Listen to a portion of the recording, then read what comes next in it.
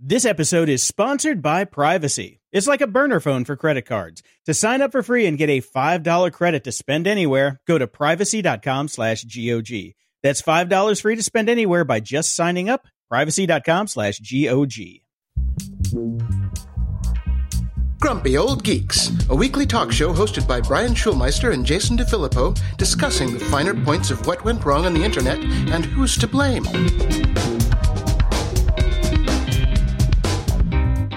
Welcome to Grumpy Old Geeks. I'm Jason DeFilippo. And I'm Brian Schulmeister. I'm sick. Oh, no. Mi familia put together a good run of almost 2 months straight without anybody getting sick. My son came home from school on Monday with basically Niagara Falls for a nose. My wife fell on Tuesday. I heroically lasted until last night, but we're all sick. Great. Man, I'm going to buy you vitamin C. Dude, I take vitamin C every day. You can't even imagine the amount of pills I've started taking since we've talked to people that have kids a bit older, and they just say the first year in school, forget about it, and we're almost through. Okay, get you a bunch of Z-Packs and Echinacea and all that crap. Yeah. My God, I was down with a migraine this week, so at least fortunately I only lost 1 day compared to a cold. Yeah. So a little follow-up. This one is near and dear to my heart. Yes. Unfortunately, it's only in the EU and not here. New law requires electric vehicles to make noise at slow speeds. Yay! We could really use that here in Santa Monica. We could really use that here anywhere, because I almost got run over by a Tesla Model 3 the other day, backing out of his driveway, not paying attention, and almost ran over me and the dogs. How does that even happen anymore? All these cars have sensors and rear view cameras. That thing should have been beeping like no tomorrow. Yeah, well, the way his driveway works, he was coming out behind a giant hedge, and the hedge was so thick I couldn't see him, and he obviously couldn't see me, and he didn't have one of those mirrors that he should have to be able to see people walking down the sidewalk in front of his house. So he missed us by about an inch. Gotcha. And that was terrifying, because he almost got little Dino, which made me very angry. So you don't want to make Jason angry. You don't want to make me angry. I've seen how those Teslas burn when they are, let's say, compromised. No, look, this is a no-brainer. People have been saying that this should have happened since the first Prius rolled off hell's assembly line. So why is it taking it so long? Why isn't it happening here? Come on, people. Exactly. Even just give us some backup beeps, like every transit van on the planet. Yeah. Some kind of noise that we know you're there, because there was nothing, and the thing just came out of nowhere. If I'd have been, if my head was turned by a quarter of a degree, little Dino would have got his head squished. So I am very much for these things making some goddamn noise. Here we go again. Turn it up! Bring the noise! That's right. And in a little follow up about Apple's Sidecar, well, it turns out Luna Display, which is not the one that we got, but a different one, for using your iPad with your Macintosh. That one's expensive and requires dongles and things like that. But they say they're sticking in there. They're gonna try and write it out. There was a statement from them to say, "You may have heard the news. We did too. Apple has decided to dabble in the connected workspace domain that we know super well." Brian, do you know how well they know it? How well do they know it? Super well. They know it super well. Their PR person earned their salary this month. I'll tell you that much, because this is a very fun. Yeah, Apple doesn't dabble in anything, I've got to tell you. Also, you know what Apple Sidecar doesn't need? Dongles. Exactly, and it doesn't cost $75. Yeah, or around that area. It might have been $79. I don't know. But here's the deal: there's a 7 in front of it. So, and a dongle and a cable. Yeah. So we're going to see how that goes out. You keep your head in the sand for a while, but sorry, Luna. You've been Sherlocked. Yeah, you've been Sherlocked, Luna. Sorry. So Apple's decided to dabble. Dabble. My aching ass. In the news. Well, you can't open up a newspaper. Well, you can't open up a newspaper. We can just leave it at that. They're all gone. But you can't I get the New York Times delivered in dead tree format once a week. Well, yeah, you have dogs. You need somewhere to put down paper for them to crap on. So I suppose, hey, I've got a kid. I'm sure paper mache is in my future. Maybe I should get a paper. Yeah, well, anyways, you can't open up a web page on a news site without seeing all the screaming headlines about how Washington is going to regulate big tech. And the question is, why now? Of course. And it's because of changing politics amongst us masses, the people. We're pissed. And we're pissed across the lines, Republican or Democrat, doesn't matter. So basically, it's now politically cool, acceptable, and a good move to be against big tech because we're all so fed up with them. So all the politicians are, of course, now taking it on. And again, it's a cross-platform, which is and surprisingly, it's actually Democrats more than anybody else. Because once the party of Silicon Valley's modern progressivism, now we're just pissed off and exhausted by its successes. So the Democrats are leading the charge here, but there's no bad side for Republicans to be against tech now. Tech is the new evil. Well, yeah. There's an interesting opinion piece by Kara Swisher, of all people, which I tend to agree with over at the New York Times. It says, the people screaming for blood have no idea how tech actually works. And we've seen this in the Senate hearings. True.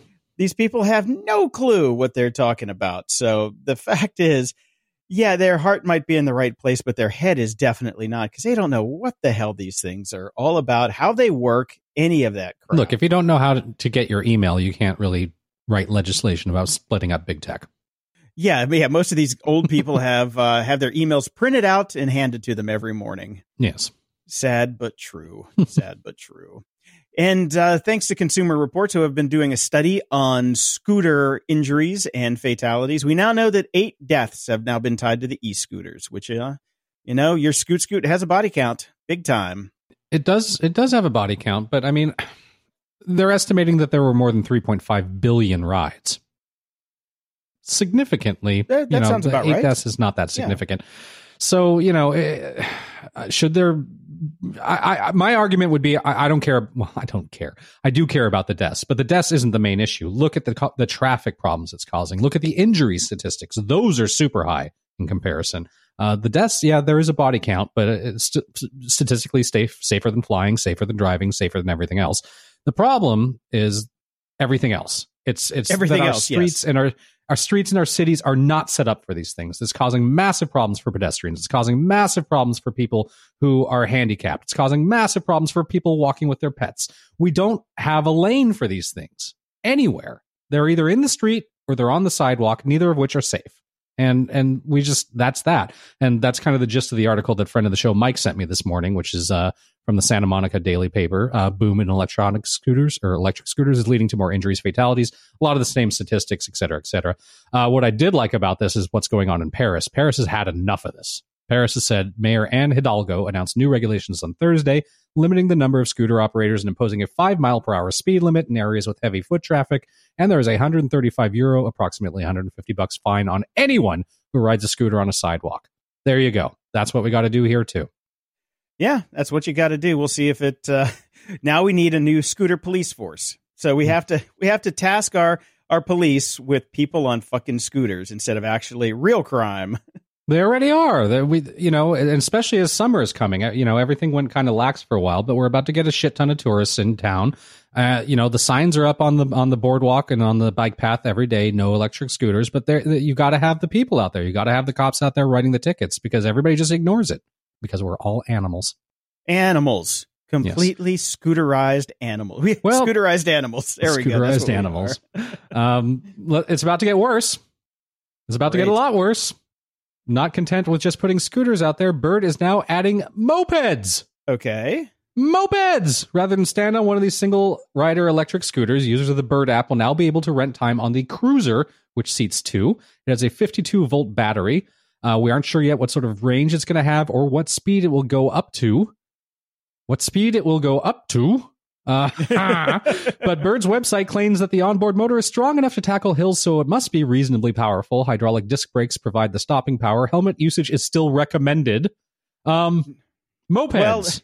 Helmets are required by law. By law, yes. And depending on the speed and strength of the engine, unfortunately, again, this is one of the situations where our laws are behind the technology because the laws only relate to gasoline-based engines, not electric engines. So we don't know. Yeah. So, but you need to have a separate license. You need to have training to ride mopeds with certain size engines. Certain size engines, yeah. Mopeds, actually, you only need a regular driver's license to ride a moped. You don't need a motorcycle license. Depends on the size of the engine again. So we'll see how that goes with battery-based stuff. We'll see.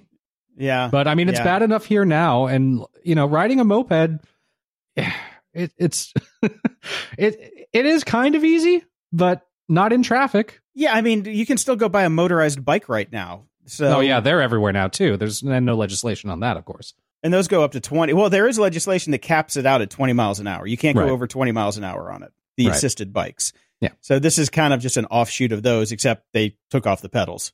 That's it. No, they actually still have pedals. Pedals are provided in case the battery runs out of juice. Okay. I wonder if you get a discount if that happens. I wouldn't want to pay the full fare. Yeah, seriously. I'm like, I was schwitzing by the time my ride was over. Is there a schwitzing refund? Yeah. Because I rented this so I didn't have to schwitz. Yes. The whole point. Well, Uber's also in the news because they can't make the flying cars work now, so they're just going back to good old helicopters. Uber can barely make driving cars work. And between the scooters and the mopeds and everything, now we have no flying cars. But if you need to get from Lower Manhattan to JFK, you can now take Uber Air or whatever they're going to call it, Ubercopter. All right. And all they're doing is they're just, white labeling another source from a provider called HelloFlight. That was one hell of a flight. I can't believe we made it. So the price isn't that bad. That's what got me. That's why I put it in here. It's like first you have to be an Uber top tier platinum and diamond member or diamond member to be able to get in on this. The rides, it's a shared ride, so you have to get enough people. $200 to $225, depending on demand pricing, of course. Oh, so there could be surge. Yes. Surge in the sky. That's right. But it does include an Uber to and from the both helipads. So that's actually not that bad. I've been in New York traffic trying to go to JFK. I would have gladly paid $225 to get the hell out of New York. Yeah, I was just thinking that too. It's actually not too bad. I wonder if they give you still get your bottle of water. That's all I'm concerned about. I haven't gotten a bottle of water in an Uber forever. Yeah, me either. Well, if you do Uber Black, you still get it. But we don't do Uber Black anymore. But the thing is, does it come with a parachute? Those helicopters, man, those things go down like $5 whores all the time. That's a dangerous piece of airspace. I know my friends who live in New York don't want to go on those helicopters. They hate the things. Right. So they're kind of scary. Well, somebody who also should be scared right now is Mark Zuckerberg. They're coming for him. Yeah. The shareholder revolt gets bloody in this Business Insider article. And Zuckerberg says, let them like cake. Exactly. Let them poke my cake. Oh, man. Yes, at the latest shareholder meeting, 68% of outside investors want the company to hire an independent chairman. And that's up from 51% last year. Yep. And now New York City Comptroller Scott Stringer, who's a Facebook investor, has called for an independent investigation into the company's governance structure. Okay. This is not everybody's going after this guy. They can't stand this whole Class A, Class B, classist voting system because they have the power inside of Facebook to say, screw you. We're not going to do anything that you say, which kind of defeats the entire purpose. Yeah, it defeats the purpose of going public. Yeah, I mean, it's still. I mean, you need to vote with your wallet. You need to sell your shares. That's it. Sell your shares and stop using it. Yeah, that's about the only way it's really going to change. Or if they can really get Zuckerberg out. I mean, I'm telling you, he just needs to go retire to his volcano lair, stroke his hairless cat, and just fuck off. Nobody wants this guy around lasers. Anymore. Freaking lasers. Yeah. Yeah, nobody wants this guy around anymore. I don't know what the appeal is. I don't know why he's staying. I really don't, other than a giant FU. I mean, this is very much ego. What's the Uber guy that didn't want to leave either? Travis Kalanick. Yeah, he eventually got pushed out. At some point, Zuckerberg is going to just go, all right, to hell with it. And he's going to resign and he's going to go start off a big nonprofit or something, or just take money baths. Who knows? Sooner the better. Yeah, he'll go into philanthropy like he already has with his wife. Yeah, somebody needs to get to his wife and say, can you just get this guy to step away? She's like, I don't want him around the house. Oh, that's true. It's like, happy marriage means he's not never home. So exactly. Retirement is not good for marriages. Oh, man, what you going to do? Well, not invest in Facebook. That's what I decided to do. Oh, man, have you seen this YouTube decision not to go after this homophobe? YouTube is having a hell of a week. Crowder? They're back and forth. This guy, Steven Crowder, is like, ugh. I think we need a new segment on our show, like who's had the worst week ever. To this week, it's definitely YouTube. Yeah, it's really interesting. So this guy, Steven Crowder, has been going after Carlos Maza from Vox for years now. Yeah. Just being a twat. Right. You know, calling him a lispy queer, a gay Mexican, and all sorts of other really nasty homophobic slurs. But YouTube says the videos as posted don't violate our policies. And if I 1000% guarantee that if you and I put up a video under Grumpy Old Geeks YouTube page, which barely exists, don't bother looking, people, and said any of this stuff, we would it would be taken down immediately. Exactly. This is, this guy Steven has a big following, so that's all that matters. The move. They want the views. Yes. And yeah, I just can't understand. I've read the policies and I've watched the video. There's a supercut of the video of Crowder mocking Meza, and it blatantly breaks all the policies. Clear as day. But the same thing happens on Twitter all the time. Our president has clear as day broken Twitter's policies. Over and over. Does not matter. To the point that Twitter is actually going to put up a flag that says, oh, this post is against our policies, but you get to read it anyway because it's in the public interest. Yes. You know what's in the public interest? Civility. I miss civility amongst the peoples. But no, you don't get that anymore. You know what? We used to have page views. We used to have two really important things pre-internet and pre-Trump. We used to have civility, and we used to have, we only talked about politics once every 4 years. Yeah, no shit. God, not every 4 minutes. Yes. Oh man, I miss that too. But this is such bullshit. I mean, if you go watch the video and you read their terms, this is completely against their terms. I mean, there's no black and white here. No, none whatsoever. It is completely against their terms. So you've got that going on. Earlier this week, it was basically YouTube is basically helping pedophiles and serving up content that they'd like to see, which shouldn't be up there in the first place. Parents, what the hell's wrong with you? But they've done one good thing. They've finally banned content from neo-Nazis, Holocaust deniers, and Sandy Hook skeptics. So they are capable of doing this if they want to. They're capable of doing it all, but they're not willing. That's what we said last episode. Yes. So they said on Wednesday that they're going to update their hate speech policy to prohibit videos alleging that a group is superior in order to justify discrimination, segregation, or exclusion based on qualities like age, gender, race, caste, religion, sexual orientation, or veteran status. By the way, that's exactly what Steven Crowder is doing. Exactly. Yes. So, yes. So we have once again updated our policies and made it even clearer that somebody should be taken off their platform, but they're not taking them off. Yeah, I don't get it. I don't get how YouTube can waffle on one and be so stringent on the next. It makes no sense. The right hand does not know what the left hand is doing. Well, private company. They can do what they want. Yeah, they can. They can fuck up like everybody else. Mm-hmm. This episode is sponsored by Privacy.com. Privacy is the first payments product that keeps your personal information private while being even more convenient than using a regular credit card online. Privacy lets you generate a brand new Visa card for every purchase you make online with one click with their browser extension or mobile app. Now, let's just get real here for a second. This is one of the greatest products that we've ever used on the show. And what it does is it lets you tie your bank account to Privacy.com where they generate these cards for you. And each card is single use. You can use it for one-time or recurring fees for different purchases, but you control it. You set the spending limit and you set the frequency of limits that you can use. So if you want to say have a card for online purchases at Amazon and just say, okay, I have a $200 max every month and I'm going to use this card for just Amazon. When you hit $200, your card's going to get rejected, which means your payments are done for the month. That keeps spending under control. Or subscriptions. We all hate subscriptions that auto-renew. All you got to do, set up a new card and just have it do the initial purchase, and then you can go back and reset it if you want the subscription to continue. It's fantastic. And I know how skeptical everybody here is of free services, but Privacy.com is free to use because they make their money on transfer fees just like debit cards. It's crazy good. Sign up takes less than 2 minutes, and like I said, it's completely free. So far, they've saved their customers over $115 million in unwanted and unauthorized charges. Me personally, they've saved me up to $500 so far, just for things that I've forgotten that I've actually put my privacy cards to, and I get a notice that, oh, hey, this tried to renew and it couldn't because you set a spending limit. Fantastic. So like I said, you can freeze cards and set spending limits anytime. Cards locked to single merchants, making them useless to thieves and hackers. If somebody gets to those cards, which everybody knows hackers get everywhere now and again, you're absolutely safe. So you can protect yourself all times with Privacy.com cards. And you can delete cards anytime you want and kiss those forgotten subscriptions goodbye.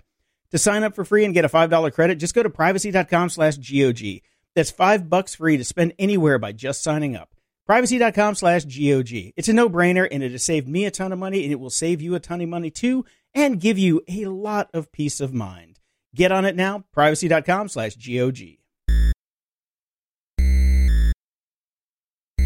Security? Ha! We're back this week with Dave Bittner from the Cyberwire podcast. The Cyberwire is a free, community-driven cybersecurity news service based in Maryland that apparently has no natural lakes. So I'm wondering where they're stealing all the turtles from. Oh. Dave is also co-host of the Hacking Humans podcast, along with Joe Kerrigan, where they take on social engineering. Mm-hmm. You have no real lakes. You only have reservoirs, it turns out. That is true. We have no naturally occurring lakes. Evidently, the glaciers didn't make it down this far to carve out bowls to fill with water to make lakes. So you guys went out with spoons and trowels and made your own? My house is next to a lake, which is one of the man-made lakes. It's actually really a stormwater management lake. Would it be Pretty Boy Reservoir? Yeah, there you go. And so basically they just dammed up a river valley, or a stream valley in this case, and that's how we have our lakes. And somehow all the critters make their way to them. My lake has beavers and turtles and clams and great blue herons and the occasional bald eagle, and it's lovely. There's owls. Look at you. Yeah, all kinds of stuff. People come by and they go fishing, and there's bass and catfish and all that good stuff. Okay, we get it. There's some shit in your lake. Jesus Christ. Well, you asked. I just asked if there was a lake. Yeah, that's all. Not a real one. It's a fake lake, but we'll take it. All right. So before we get started today, I want to run this idea by you guys. I was driving around the other day thinking in my car, as I think probably all of us do. And I was thinking about one of the stories we talked about facial recognition. And I was thinking about a possible extortion scam that you could run using facial recognition. And so who better to kick that around with than us? Right, exactly. I had a potentially illegal idea, so you guys came to mind. Who are my... Let's do it in front of 10,000 people because that's the way we roll. Who are my two most devious friends? And so I was think about your local like no-tell motel, right? Okay. Or even your low-end franchise, the place that doesn't get updated very often. The one that keeps the light on for you? Exactly. Now, they probably have some kind of El Cheapo Amazon bought used from Jason camera in the lobby. Chinese, yeah. Gotcha. Yeah.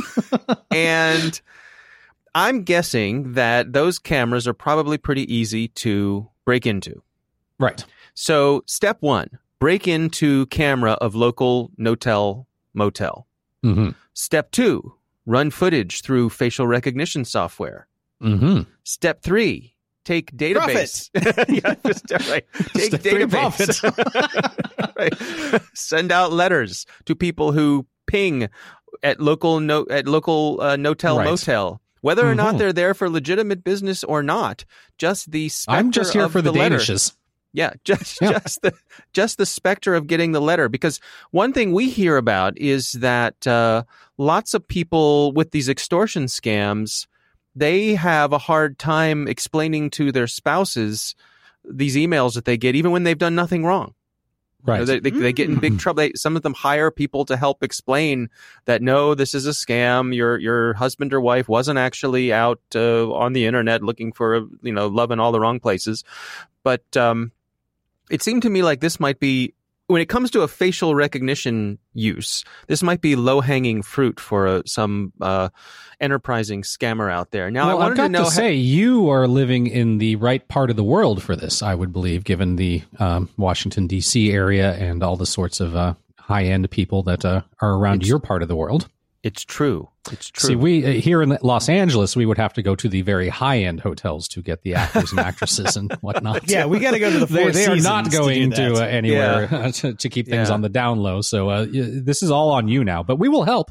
There is a no-tell motel that is famous for being just that in town. It's called Brown's Motel, and it's one of those motels that's been around for 50 years. It's been there my whole life, and everybody just seems to accept that that's what it's for. It's a afternoon delight kind of hourly rates kind of place, right? And it just keeps on chugging along. I guess there's a good enough business in that, but I can't imagine. The place must be, well, that's true. Yeah, you are correct, sir. Yeah, we do like to pretend we are better than we actually are. Yeah, but, that's true. That's true. I mean, when I've checked the rates there, they're very competitive. So STDs by the hour. Right, exactly. Making online reservation, booking flight. Bed bugs at no extra charge. And the place is probably long since been paid for, and the land and all that kind of thing. It's been there for 50 years. So, who knows? I don't know. It's probably a family business. But that's what made me think about. I actually drove by that place, and that's what made me think of this devious plan. So, first of all, I wanted to see, have you guys heard of this happening before? I couldn't recall hearing of this specific scam of using facial recognition with a hotel system. No, I mean, I've heard of hotel systems being hacked, but not the cameras and then running it through facial recognition before. It does seem sadly like a no-brainer. I'm sure if it hasn't been done yet, one of our 10,000 listeners is on it. Well, and would it be easier to just get the registry of who? Well, so here's the thing: with the facial recognition, you can't lie about your name, right? You can't pay cash and not show them your ID or anything like that. It short circuits that whole sort of no-tell part of it.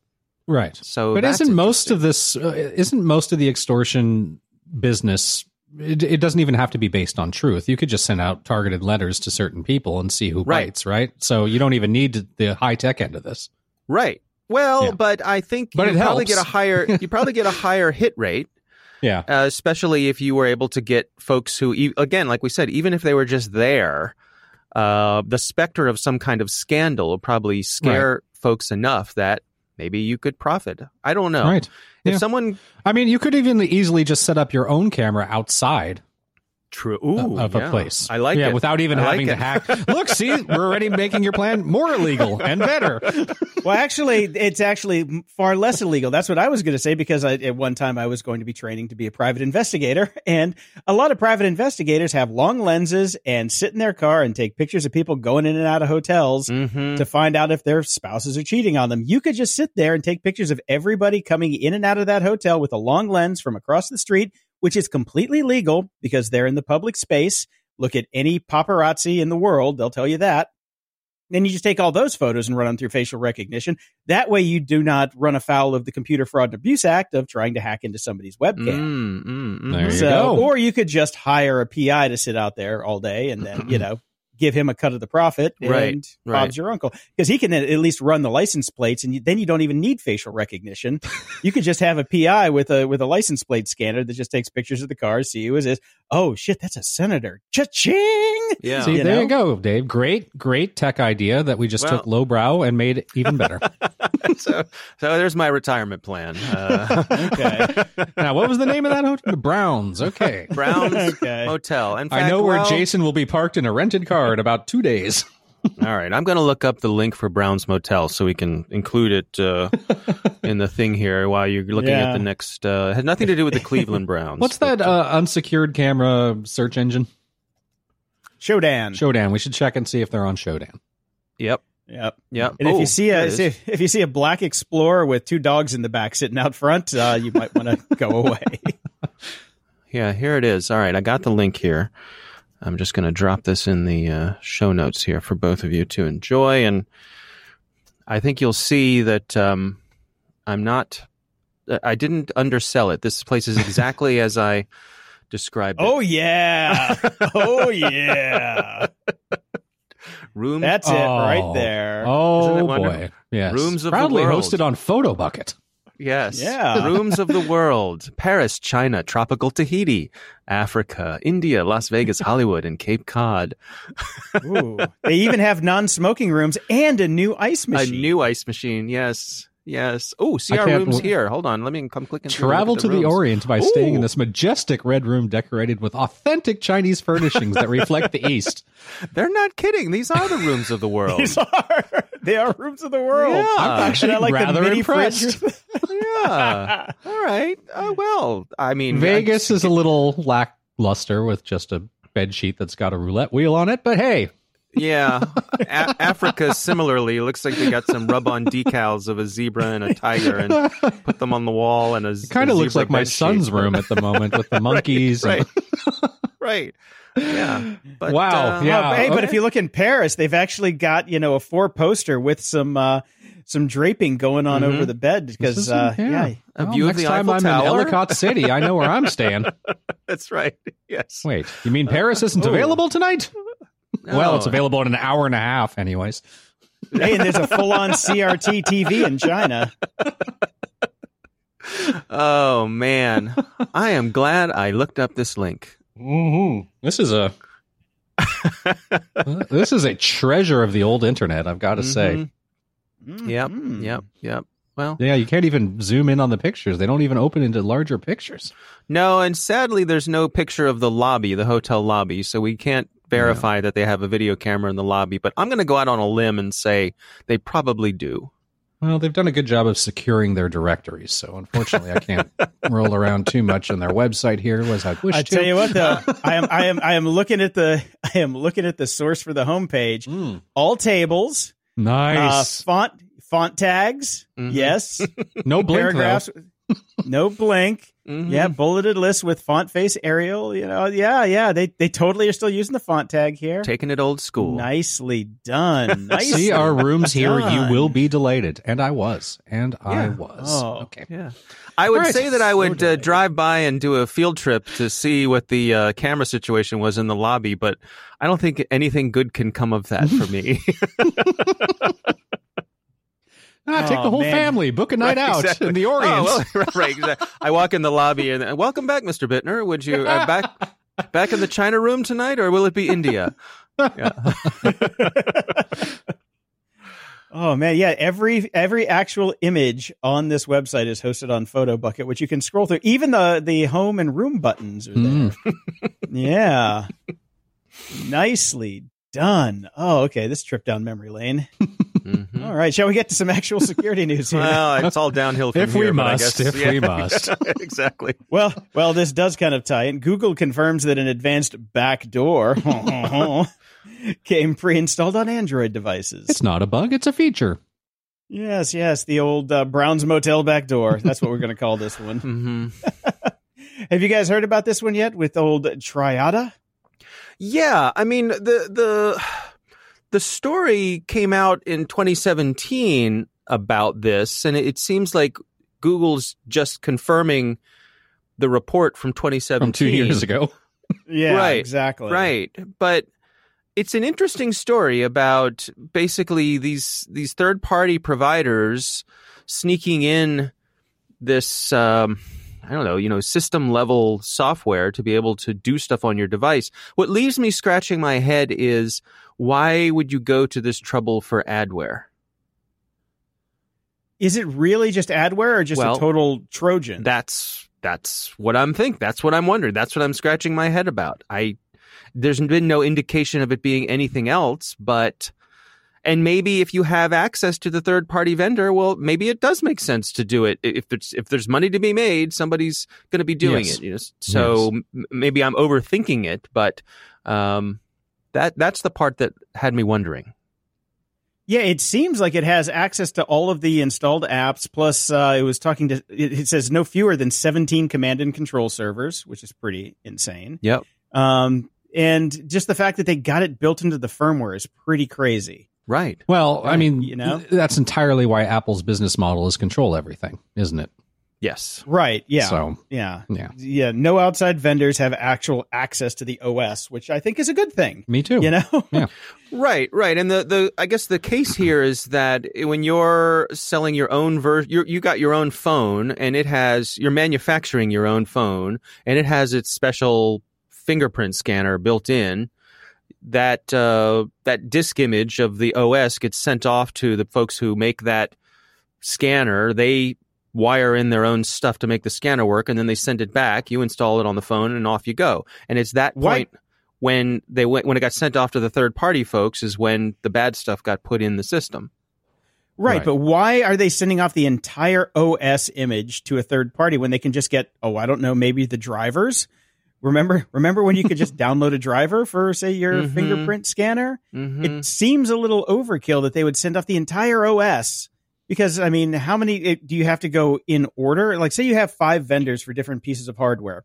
You have to start at the top and say, okay, well, vendor number 1, here, implement your stuff, give it back to us. Then we're going to send it to vendor number 2. Then they're going to implement theirs. It seems like, it's a really strange way to do this type of attack, or at least how they're doing it. I just don't understand why you're sending off an entire OS image to a third party, and then getting it back and just installing it. Could it be the low level at which it has to interact with the system that would be beyond what you could accomplish with a plugin?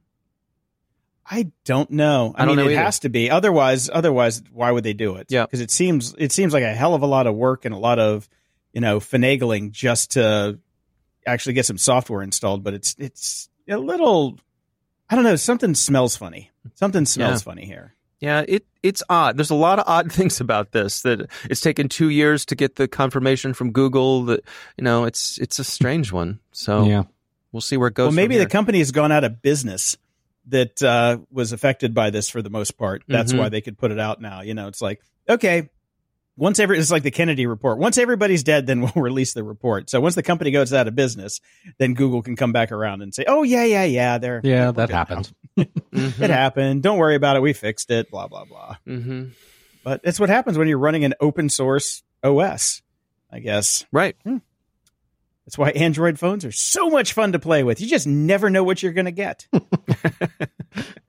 Pre-hacked. It's like, those plugins from WordPress that were coming pre-hacked. It saves you a step, I guess. Yeah, right. Saves you a step.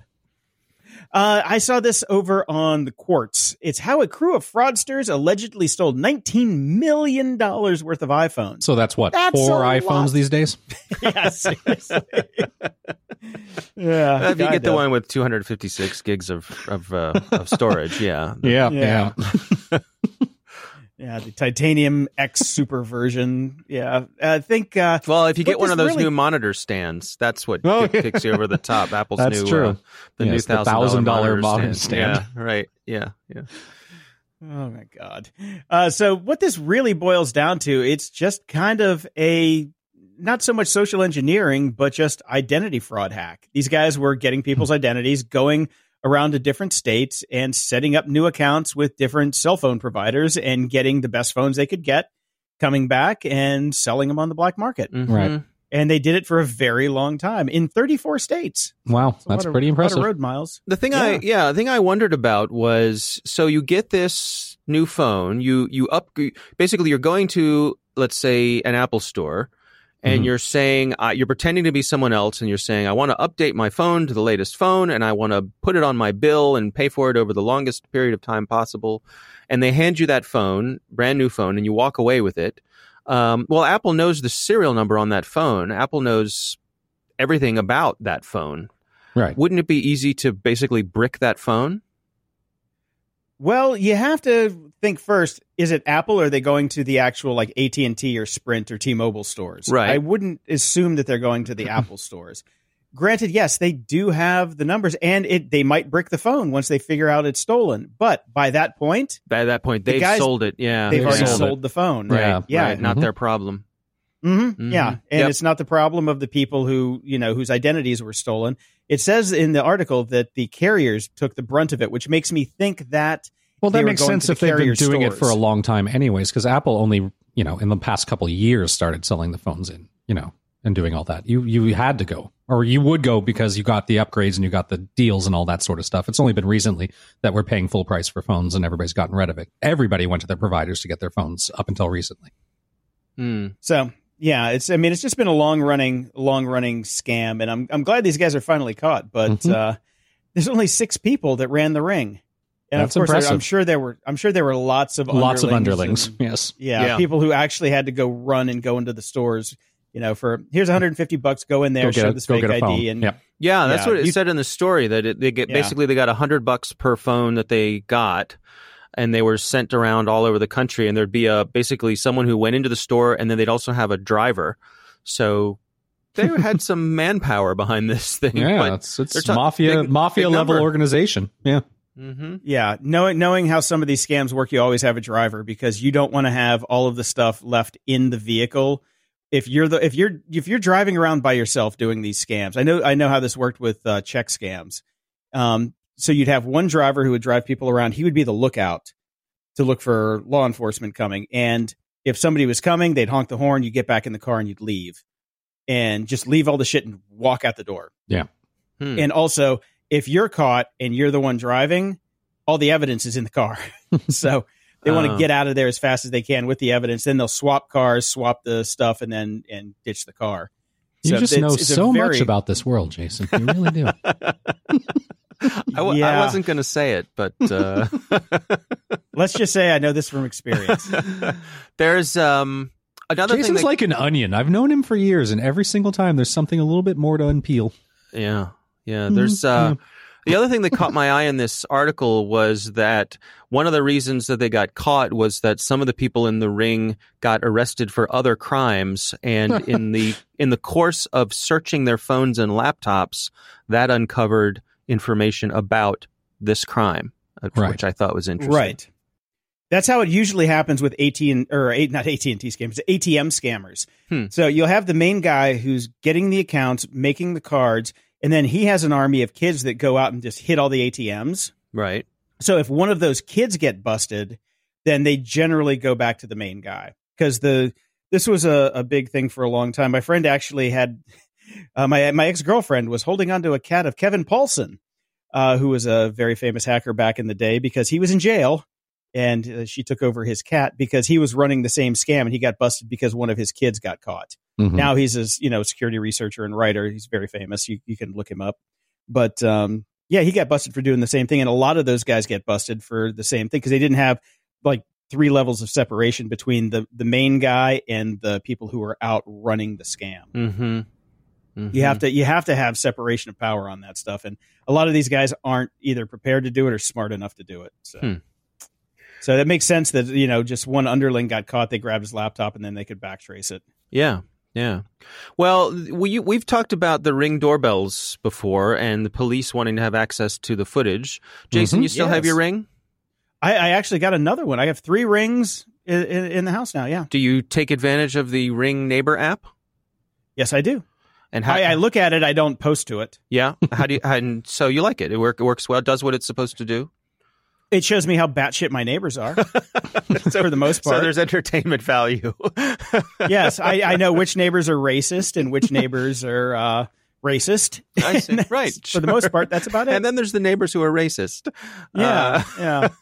Well, this story from CNET was about the Ring cameras being used by police, and police actually giving away Ring cameras for free, but making it conditional that if they give you a free camera, you have to provide them access to the footage should there be a crime committed in the area that they're interested in. Now, what do you guys make of this deal of having to provide the footage in exchange for a Ring camera? Is that simply a deal that some people would be willing to make, and so it's a good deal? I think it's a deal that many people will be willing to make, and it's awesome for the cops.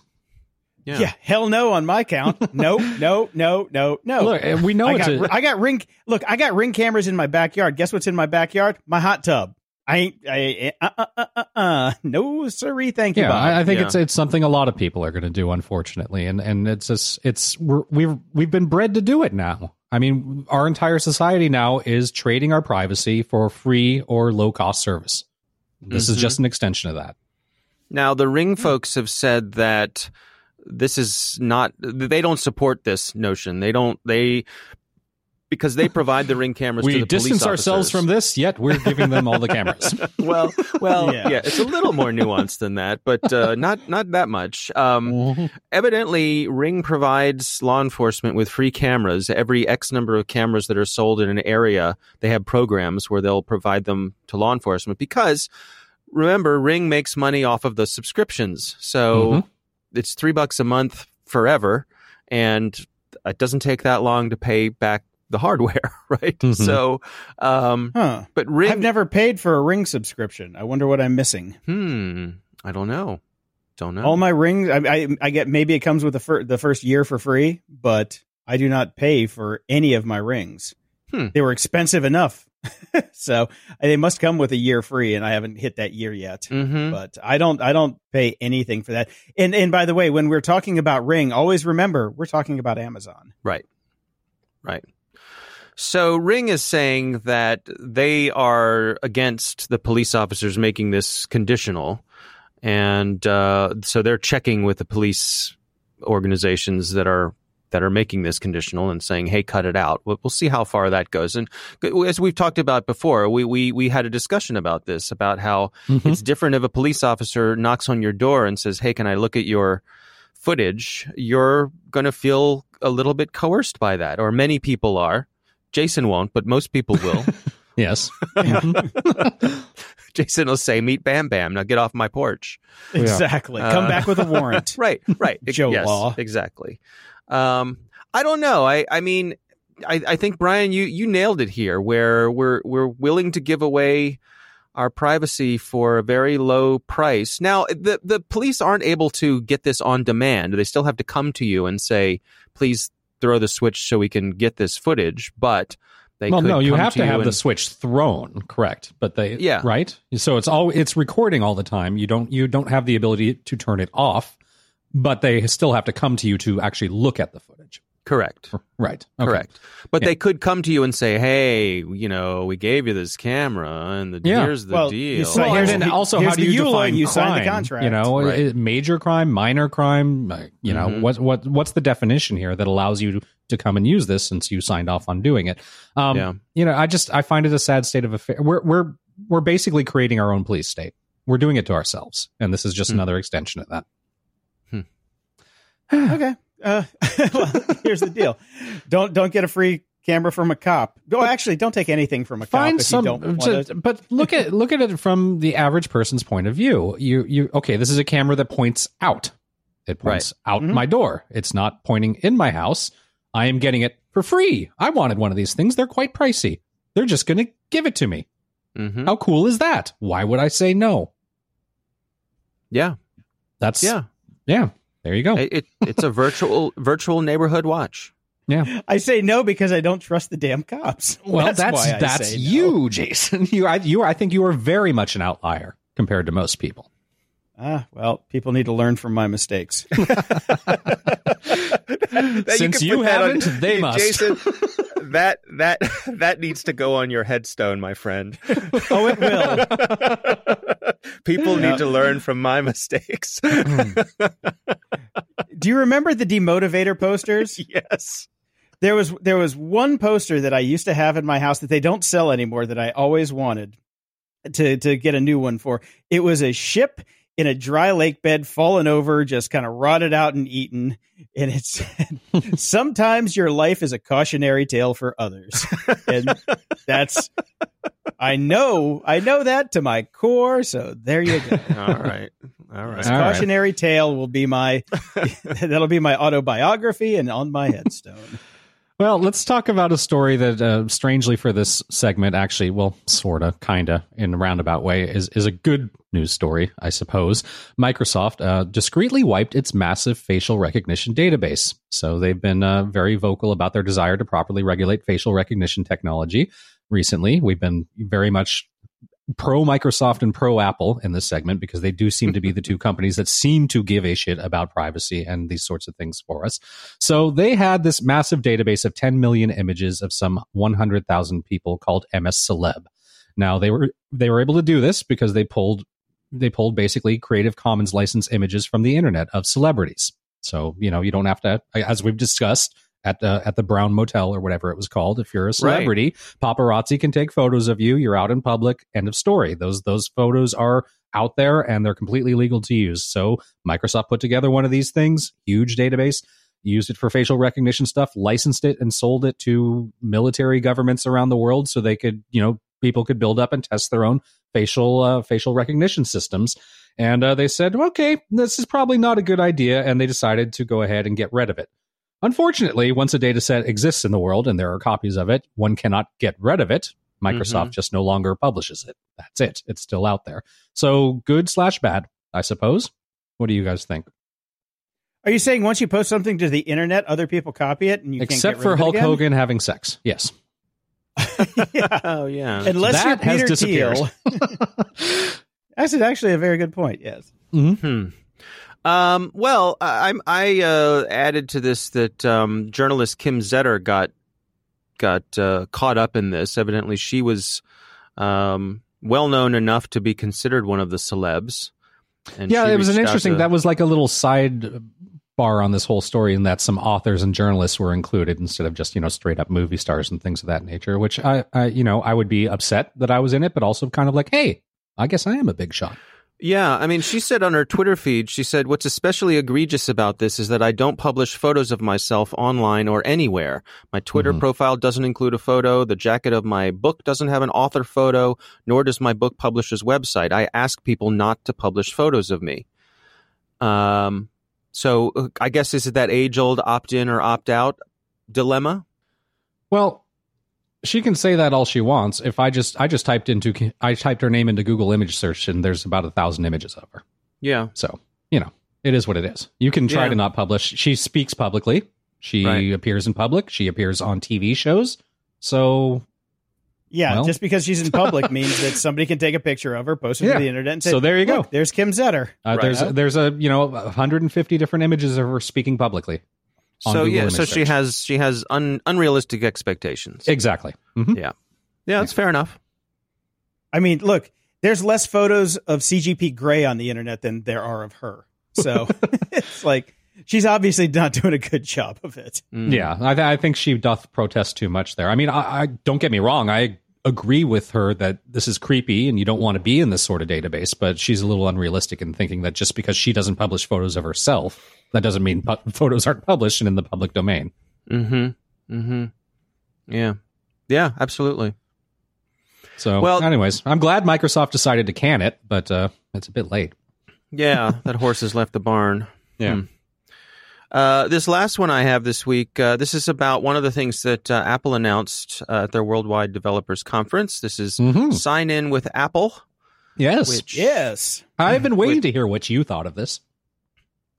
Well, just to review, I mean, we're all familiar with Sign In with Facebook or Sign In with Google. These attempts at sort of a universal Mining all of your information by pretending to make things easier to log into. Right. Well, there you go. Trading convenience for Yes. for some of your information. Here's your free ring. So Apple is taking a shot at this. They're having Sign In with Apple, but what's interesting about Apple's is they're building theirs in such a way that, according to Apple and some of the people who've looked at this, should make you untrackable Yes. across the internet. And what's doubly interesting about it is they're requiring that if you have any of these universal sign-ins in your apps that are in Apple's App Store, you must include Apple's as well. I So can't they're wait correct. to log into Facebook using my Apple ID. So they're isn't that interesting? Isn't that interesting? So they're strong-arming. That's some of the pushback they've gotten, is that they're strong-arming developers into implementing this. But it seems to me, Is it really though? Is It's- it really? Because they're It's their already playground. You want Well, to come no, play no, in their no. playground. If you you're never going to be able to sign into Facebook with your Apple ID because No, I know. Facebook does not offer anybody besides Facebook login. So that's a no-brainer. I think people are upset because they are forcing it, but if you are offering alternate ID account creation with your app, Mhm. they're just saying on our platform You gotta have to use us too. ours too. Yeah. Right. And that is, to me, valid. Absolutely valid. You want to play it, like you said, Brian, you want to play in our playground. Yep. You don't have to use us, but you have to either If you do use us, these are the handle rules. user creation. Yeah, Yeah. either handle user creation yourself, or if you're going to offer multi-party logins, we just got to be one of them. You can And- have everybody else out there, but we get to play too. And Apple has many, many rules about being able to put an app up in their store and get apps on their devices. This is just another one, and I like it. I like it a lot. I can't wait to use Sign In with Apple. Mm-hmm. I mean, particularly, we were talking about it on our other show. One of the best features is that it creates temporary email addresses. So you don't even have to use your own personal email address to sign up for things anymore. That's amazing. Yeah. It's about sign up. So if your Uber account is tied to like your Facebook account, what you're going to have to do is disconnect your Facebook account from your Uber app and then re-sign in and create a new account with Apple. Yep. If you want that to be the way. Of course, they're still going to have it and keep your shadow profiles, but what are you going to do about that? But baby steps. This is good. This is very good for privacy. Yeah. I'm 100% behind it. I think this is what, when you and I talked about this last week, Brian, we said it's about fucking time. Yeah. What took them so long? What took them so long? Exactly. The thing, well, what is taking them so long and what is a bit of a worry about this now is they're getting under scrutiny, obviously, by the government at this point, as we've been talking about in the past couple shows. And this is them pushing into a whole nother area and opening themselves up to even more antitrust. We'll see what happens, but I'm down with it. It's for people that live within the Apple ecosystem. This is an amazing thing that's being rolled out, and I can't wait for it. Yeah, it'll be interesting to see how it actually works in the real world and what attempts all these marketers make to do an end around and still be able to track you. Once we're able to get data back and people can test it and see, does it really make a difference? We'll see. But I think it has the potential to be disruptive. I think so too. I think if it rolls out and it's just met with great acclaim and users really like it, this will be one of the first things that have come out in a long time, at least from a major tech player that is basically saying, we see what you're doing. Here's the way that we're going to do it. And this is consumer forward. This is not about data. This is giving consumers privacy. And if everybody looks at that and sees that it's a huge hit, maybe that'll change some minds over at the other companies. Go, hey, maybe there's a different way that we could be doing this. Yeah. Now, if I could just sign in with my iTunes Ping account, then we'd be ready to go. Oh, Ping, I don't miss you at all. Do you still have your .me address? Well, of course I do. Yeah. We all do. I think you're talking about actually .mac. .mac. Oh, what? Well, there was .me is different. JPD.me is my main account, but that is which came like first? Mauritius. .mac. .mac came first. So, okay. Yeah, or Mac.com. Mac.com is what I'm actually thinking. Okay. I think you're thinking Mac.com because I don't think I can get email at Mac.com anymore, but that's my actual Apple sign-in is blah, blah, blah, blah, blah at Mac.com, even though it doesn't matter. Even though it doesn't really exist anymore. Yeah. Yeah, right. But .me is a completely separate TLD. I seriously, I think it's Mauritius, the islands of Mauritius. But JPD.me. JPD.me if you want to email me and tell me how wrong I am all the time, like everybody else on this show. We only do it because we care, Jason. That's right. The opposite of love is not hate; it's indifference. Exactly. We would just not talk to you. Well, let's tune in next week for some more fun facts about Baltimore and their Hooker Underground. Yeah. Woo! So maybe you guys need to find your local version of the Browns Motel. I know exactly where it is. I will have a photo for next week. All right. There we go. We're good. We're good we there. Can look forward to that next week, and maybe we have a running gag now. Maybe some viewers, your listeners, can. Tweet us. Tweet us your locals. Your local. What's your local no-tell motel? Maybe we can have a Hall of Fame for. We will send stickers to anybody that shows us a camera in a lobby of it. Oh, there you go. That's good. That's good. Yeah, we want the sign and the camera. And then you go back with a sticker and you put it right underneath the camera, okay? That's the way it's going to work. The rooms we'll of actually the world. send you more stickers if you actually get it on the camera. Yeah, exactly. Okay. All right. Challenge accepted. Ups and doodads. Brian, it's great. Since I've lost so much weight, I can wear my Oura ring again. Oh, joy. The fun thing about it now is I actually do get the sleep tracking on it. It doesn't hurt my hand because since I lost, 25 pounds, I don't have those big, fat, chubby fingers anymore. And the problem I had before was the damn thing hurt so much that I couldn't sleep at night. So which completely defeated the point of sleep tracking if the sleep tracker that you really like can't actually let you go to sleep. So I busted the thing back out, juiced it up, updated the firmware, which is a nice upgrade. It actually works 100% of the time now. Mm-hmm. And I'm getting some really good sleep tracking. I dig it. The other thing about it, though, the main reason I'm wearing it is it's really damn stylish. It's a good looking ring. I'll give you that. Yeah. Even my roommate's like, I'm glad you're wearing that ring again. It's a nice looking ring. I'm like, yeah, that was kind of the main reason. I found it in a drawer when I was doing a clean out, trying to find some more like SD cards. I still haven't found my original stash.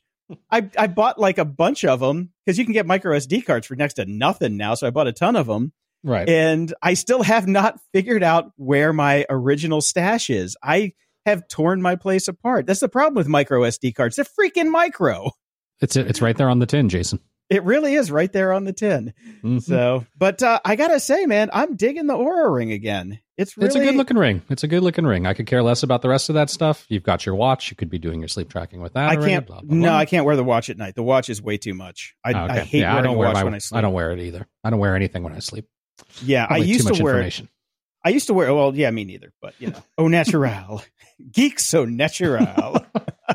Which nobody ever wanted to get in their head ever. No. No, if I wear my watch 24/7, it just you get that like weird lizard skin behind the watch.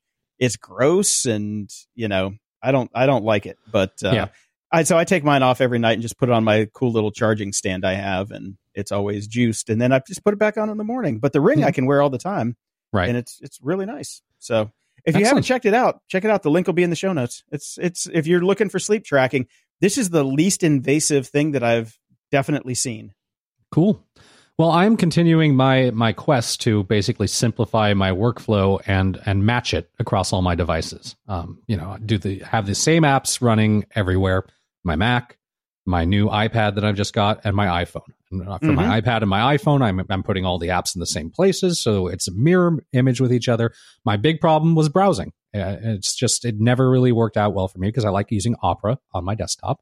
And Opera's browser, well, as you know, went away, and they brought out a new one called the Opera Touch. And I wasn't so sure about it, but I tried it for a week. I went and switched to it on all my devices. And Flow, which is their version of, I don't know why they got rid of Sync, but they have Flow, which isn't as robust. It's basically whatever's open on your desktop, you can then open up on your mobile browser and vice versa. It's just, whatever windows are open, you get to see everywhere. That is great for my phone when I'm out and about, but I would really prefer a more robust sync for my iPad. I would love to be able to get to my bookmarks, my history on both devices, et cetera, et cetera. So not quite there yet. I do wish that they would build a slightly more robust browser, but the browser itself is fast and super easy to use. Yeah, told you. It's a really nice little mobile browser. It really is. Yeah. I'm just cool. I have to keep Chrome on my iPad because it's just not a good enough browser for iPad usage.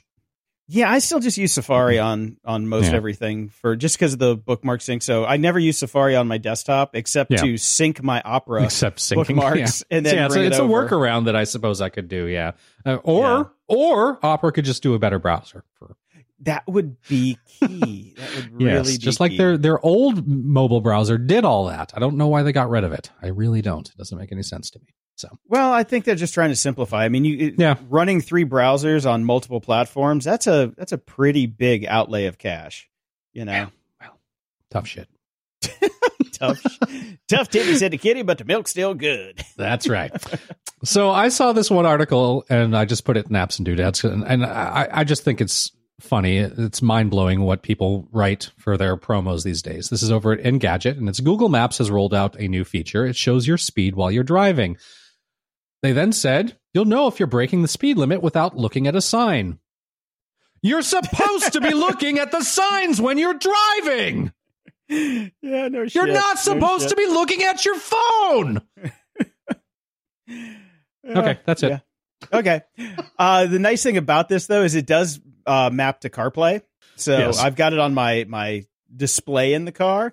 I don't give 2 shits about it. I know if I'm speeding or not. Yeah. Because I do. I see the sign. I see the speedometer. In the same field of view, I don't have to take my eyes off the road to know that I'm speeding. I know that I'm speeding because I'm always speeding. So who writes this shit? I don't know. I don't know. Okay. Anyway, it has started to show up in Google Maps for CarPlay, so I do see that. But I'm like, yeah, I'm in LA. Getting to go the speed limit is like, getting to go the speed limit that like it should have confetti going off and like celebration, woohoo! Oh, like if you type birthday on Facebook, it should go. Yeah, or on if you type congratulations on iMessage, you get the balloons and everything. Same You're thing. speeding in Los Angeles. Well done, sir. Yeah, it must be 4 a.m. Nobody's out except for the police, so slow the hell down. But I did see Google Maps could save your life with new tools for natural disasters. Okay. This is actually a good thing. So if you're stuck in a hurricane and you're trying to get out, it will show you like where you don't want to go. It'll tell you that you're in a hurricane without you having to look out and see that you're in a hurricane. Don't have to look out the window to see that cow is flying by. No, it's not Twister on your inboard dash cam. No. It's about flooding and earthquakes and hurricane, all that stuff. The one thing that it doesn't have that I really, really want are wildfires, because that's where I'm at right now. I'm in wildfire. You're in wildfire country. Yep. Yeah, and that was one of the things that was so hard this last fire season when we had to, like, we were packed up and ready to evacuate. We evacuated my roommate's mom because she was like, she could see it from her house and she got the mandatory evacuation order. And it's like, it would really be nice if you could open up Google Maps and see where the fire was. Mm-hmm. That was the biggest issue. Nobody knew exactly what was burning where because it changed so fast. Yeah, which is exactly what Google Maps could and should do. Yeah, come on. Can we have Blaze instead of Waze for the fire season? Mm-hmm. Hey, man, I worked in marketing. I know my shit. So it would be nice if there was that kind of level of specificity on where to go, because fire season's coming. I've actually got a fire season go bag ready to go. I've got all my important papers like in one little thing where I can just grab and go. Because after last time when we were packing up to get out of here, it dawned on me how unprepared I was if we had to evacuate fast. Look, that's actually a fantastic idea for everybody that's listening right now. If you've got a free hour or two, any weekend coming up, just do that. Pretend that you have an emergency and you have to get out of the house. You will discover how unprepared you are. And it's so easy just to get something together. I've got a safe and I've got a go bag for all of us. And I've got a couple things in the car just ready to go in case there's any emergency. If you've never done it before, just like Jason discovered, you will be panicked. So just do it once and just to test yourself. Well, I recommend doing it a couple times. Do it with a 1 hour turnaround and just set a timer and say, we have 1 hour to get in the car. Everything that we leave behind will be gone. Yep. That's the mantra. And then once you figure that out and you start to, then like maybe a week or two later, once you've got your plan together, give yourself half an hour. Yep. And then one more time, knock it down to 15 minutes. Because that's going to be, I think 15 minutes is about the most bare minimum that you're ever going to get. Yeah. If you have to leave in under 15 minutes, you're really screwed. So, or you're not watching the news.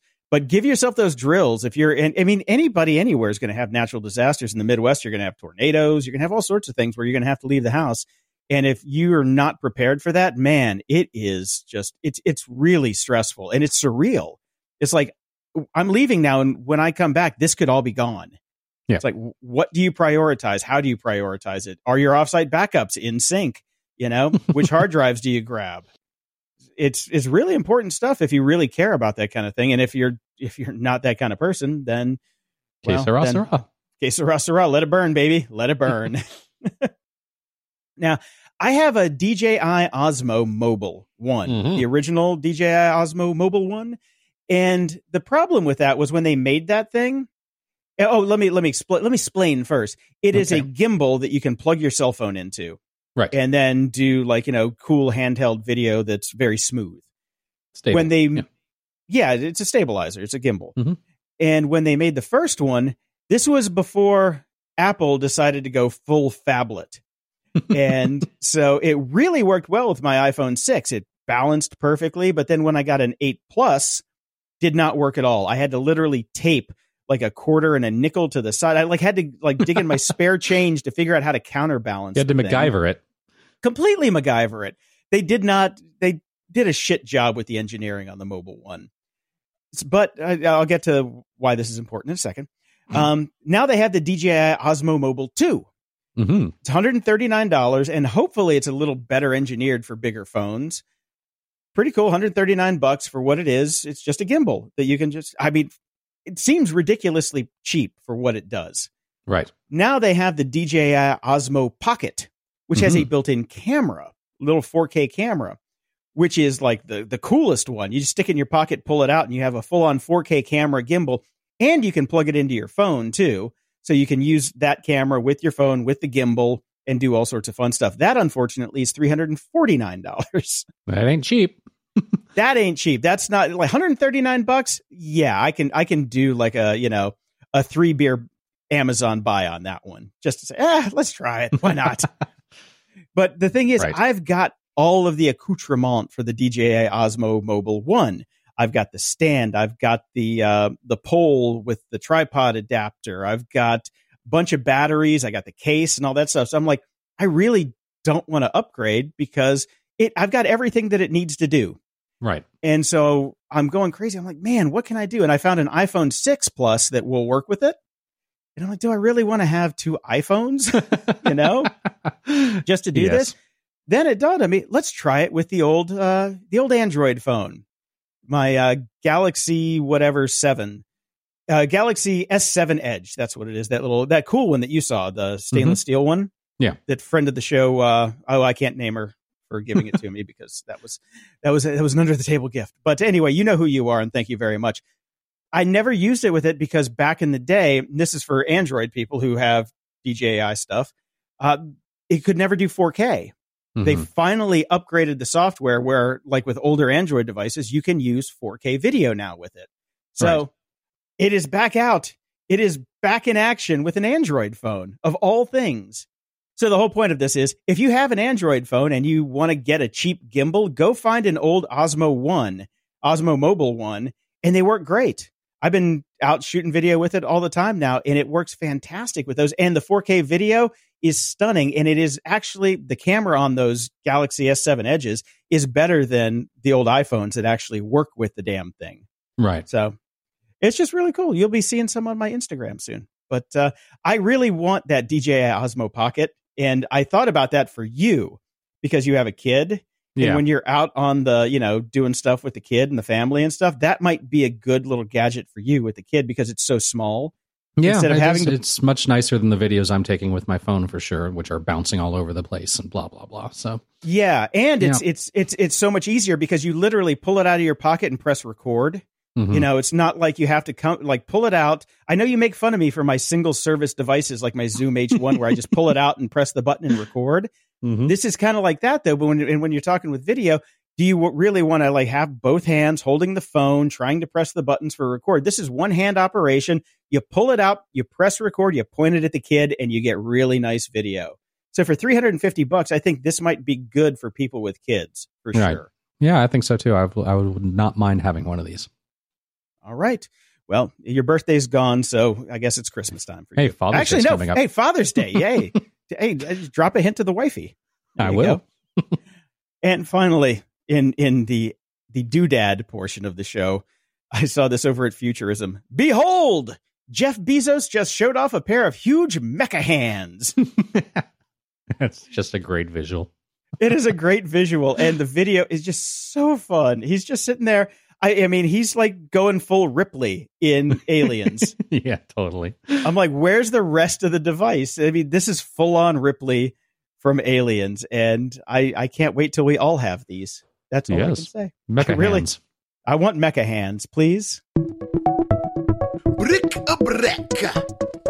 Well, we're recording this on June 7th, and yesterday was the big Normandy D-Day 75th anniversary. Yeah. And it was a pretty emotional thing for a lot of people. For a lot of people. In fact, one of the weirdest stats I heard was that this may be the very last one with any surviving members.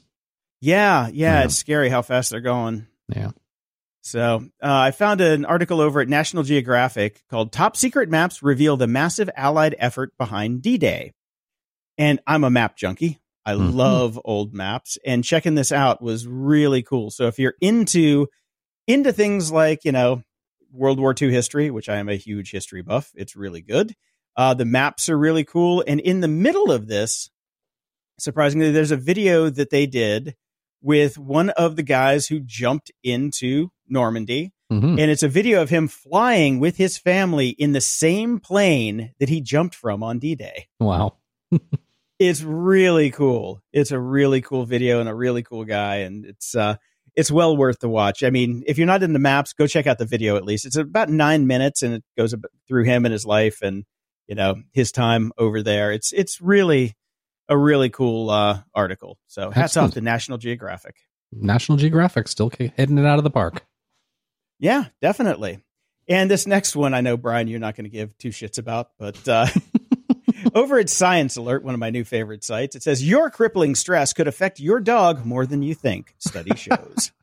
Oh, poor Bam Bam. Poor Dino. I know. Well, it's even definitely worse for Bam Bam than little Dino, because Swedish researchers have studied a bunch of dogs, and it was basically what they do is they take hair clippings and check the cortisol levels in the hair. Right. Which is how they determine dog stress, which is a very good way to do it, you know, because your cortisol levels come out into your hair over time. Yes. And cortisol is the stress hormone. So what they found is female dogs are way more attuned to human emotions than male dogs.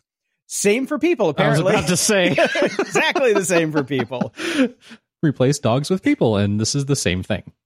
Exactly the same thing. But it's kind of sad because it's like, you know, these dogs take on your stress levels. And I didn't need a Swedish study to tell me this. I can tell when I'm freaked out, Bam Bam is freaked out.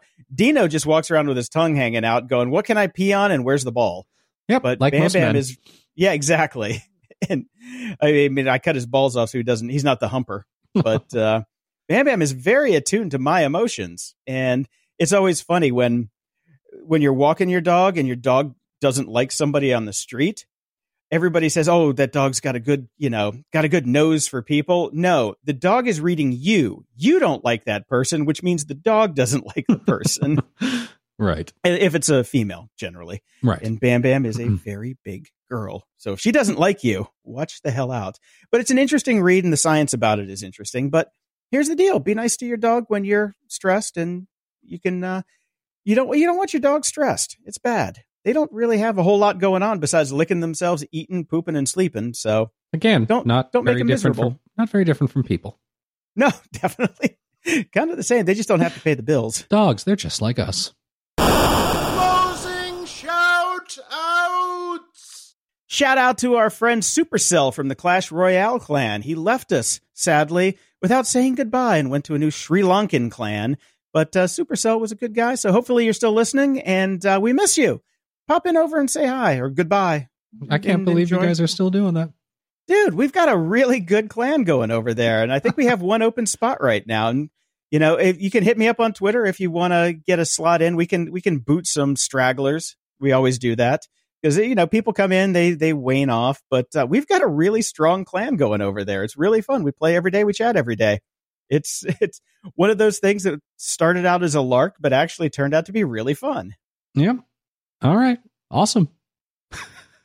I won't be joining again. It was fun while I was there, though. I did enjoy it.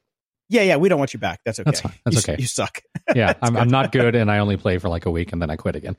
So yeah, it's the way I work. We are recording on the 7th. The Women's World Cup starts today. I'm very excited about this. It is in France, the 2019 World Cup. The USA and France are the two favored nations, as it were. There's obviously a bunch of US-centric Fox Sports ads, which are all very well done. But hats off to Nike and Gatorade for the female empowerment videos, commercials, ads, whatever that they did. They're phenomenal. Links are in the show notes. Go watch them. They gave me all the feels, and I'm really looking forward to this World Cup. It should be fun. So until next time, I'm Brian Schillmeister. And I'm Jason DeFilippo. Thanks for listening to Grumpy Old Geeks. To support the show and keep us on the air, go to patreon.com/GOG. Toss us $1 a month and we'll love you forever. If you'd like to give a one-time or recurring donation, go to GOG.show and click the PayPal button in the sidebar. And don't forget those Overcast stars. We're still kicking ass, but Joe Rogan has taken first place again, so let's take him down. Show notes for this episode are at GOG.show/351. From there, you can find links to old episodes, leave feedback, ask questions, get links to stuff we like. Stay grumpy.